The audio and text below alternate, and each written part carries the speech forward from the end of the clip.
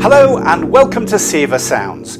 This is a special edition of the programme. We normally have a whole panel of people to talk to, but I reckon you'll agree this particular person deserves a podcast all of their own. His name is Richard Griffion. I met him quite a few years ago now at a conference organised by IHIO, the International Association of Human-Animal Interaction Organisations. Now, after the birth of his son Sam, who has Down syndrome, Richard set up a foundation and he was doing all kinds of work with animals and Down syndrome children and also children on the autism spectrum. They were interacting with donkeys, with horses, and also, as you'll hear, dolphins. Now, Richard went on to study for a PhD, which was supported by Seva, and it's involved some incredible work. And hot off the press, he's just been made a professor following the publication of his dissertation and his paper. And he joins me now. Richard, the work that you've been doing, as I discovered over in the Netherlands, very much surrounds a word called synchrony. Yeah, okay. My PhD thesis is also called Children and Animals in Synchrony. And synchrony looks like it has the basic in it for feeling safe, feeling relaxed, feeling with the same feeling both. And that is a non-verbal way of being together. It's the same like a mother and a baby. They communicate very much non-verbal. And I thought of that, and I thought the children which we were working, their language development is not so good, and their communication abilities, skills are also not that good, and therefore also their social interaction. So if we can find a way to trigger the children to communicate, and this is the same with the animals. It's also in a non-verbal way. So we did research on that, and we discovered that it was succeeding. It was successful. So we had sponsors. One of them is Seva, who made it possible for us to succeed the program. And because of that, I started a new program in Amsterdam. So it's a jump start, which Seva was responsible for, and I'm very grateful. According also other sponsors, but I would like to stress this. It is fascinating work, Richard, and regular listeners to this podcast will know that when we talk about projects and programs like this, we always like to ensure that they are firmly based in science and research, and you've certainly put a lot of hard work on that front into this particular program. Yeah. The main aim of this dissertation was to shed light on the underlying mechanism supposed to explain the effects of animal-assisted interventions, and to take a first step in looking at whether the theoretical constructs of synchrony can be found in the animal therapy setting. And we did 4 research projects, 2 with dolphins and 2 with dogs. We did especially 2 with dogs also, one with to measure the stress levels of the children, because if there's too much stress, then the communication and the social interaction is not there.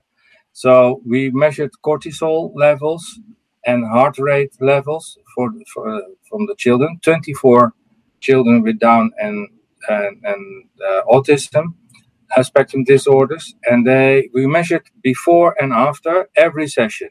And every session we saw lowering of the cortisol levels, and cortisol is the stress hormone.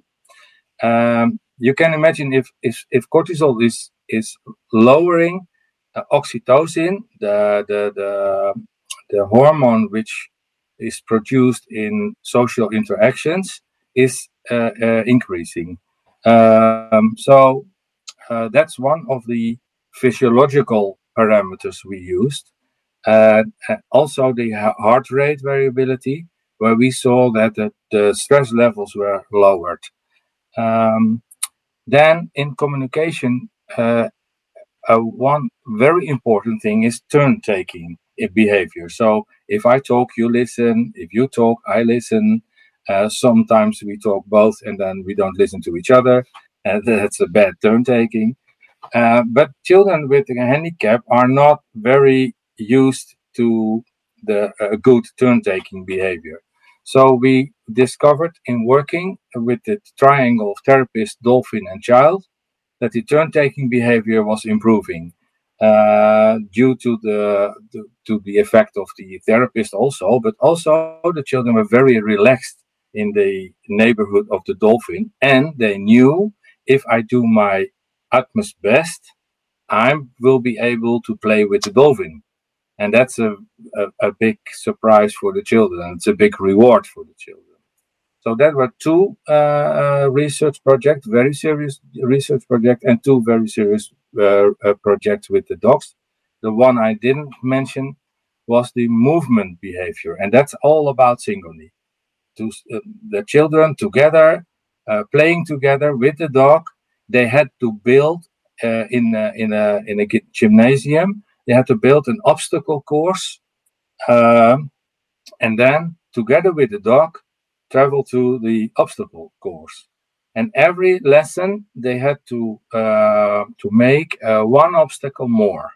So and they improved in the obstacles, and then they had to the whole parcours they did with the dog together, and we could see if they were doing this in synchrony. If not, the dog wasn't working with them. It was sitting, was laying, looking the other side. But if they connected with the dog, they were moving in synchrony together. Then we made questionnaires. We took questionnaires on, as I said before, on aggressive behavior, impulsive behavior, concentration, relaxation, and all improved. And I'm sure you won't mind me mentioning at this point that your PhD has just won a major accolade. This PhD thesis was very successful because last week I got a nomination award for the best thesis of the last 3 years of the university. I mentioned in my introduction that your initial work with children and young people involved donkeys, horses and dolphins, but you've recently introduced a canine element to the project. The dogs came into scene because the dolphins, it's very beautiful, but it's exotic and it's expensive. And not every child is used to go into the water. Not every parent is able to pay for the program. We sponsored the program. SIVA sponsored our program also with the animals on the farm, but it's expensive. And I thought maybe we should try the program with the things we learned, how to work with the animals. We should do it with the dogs. We should do this research because then there is a lot more possible for much more children, many more children in the Netherlands. And that's why 10 years ago we started also working with the dogs.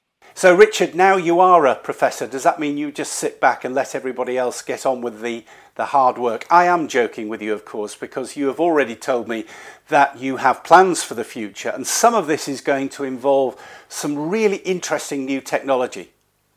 We're thinking of a program with dogs again, also with the children and farm animals, and also, but that's quite innovative, virtual reality program with the dolphins in virtual reality. It was at the time you were in the Netherlands, we were piloting this, and this program has grown. And it's very successful also, working in the water with the children, and in their masks, they have the device.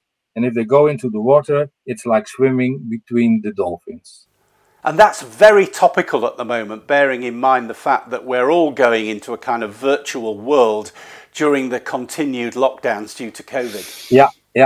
So that's starting. And it's also a point of animal welfare. Because then we don't use the animals anymore, but we have them in virtual reality. So we are building also a program with dogs in virtual reality and have a look if that's also successful.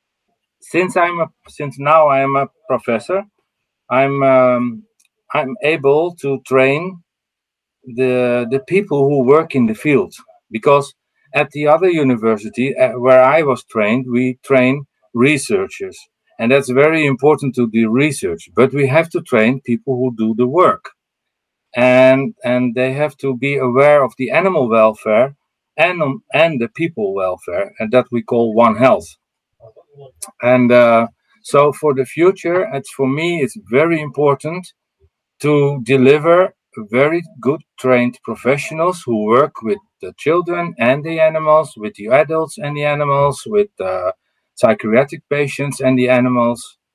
That's one thing. And the other thing, doing practical based research. So we have evidence based guidelines for the field. Very clear guidelines for the people how to work with the children, the animals, and the adults. Well, Richard, it's been really interesting to meet you again and catch up on your work. It's really great for me and for SEVA to be able to follow up on these projects and go and see how they have progressed. Now, you can see all of the connections between Richard and his affiliations with universities and where you can find his paper on the show notes that go with this podcast. So, Richard Griffion, thank you so much for joining us here on SEVA Sounds.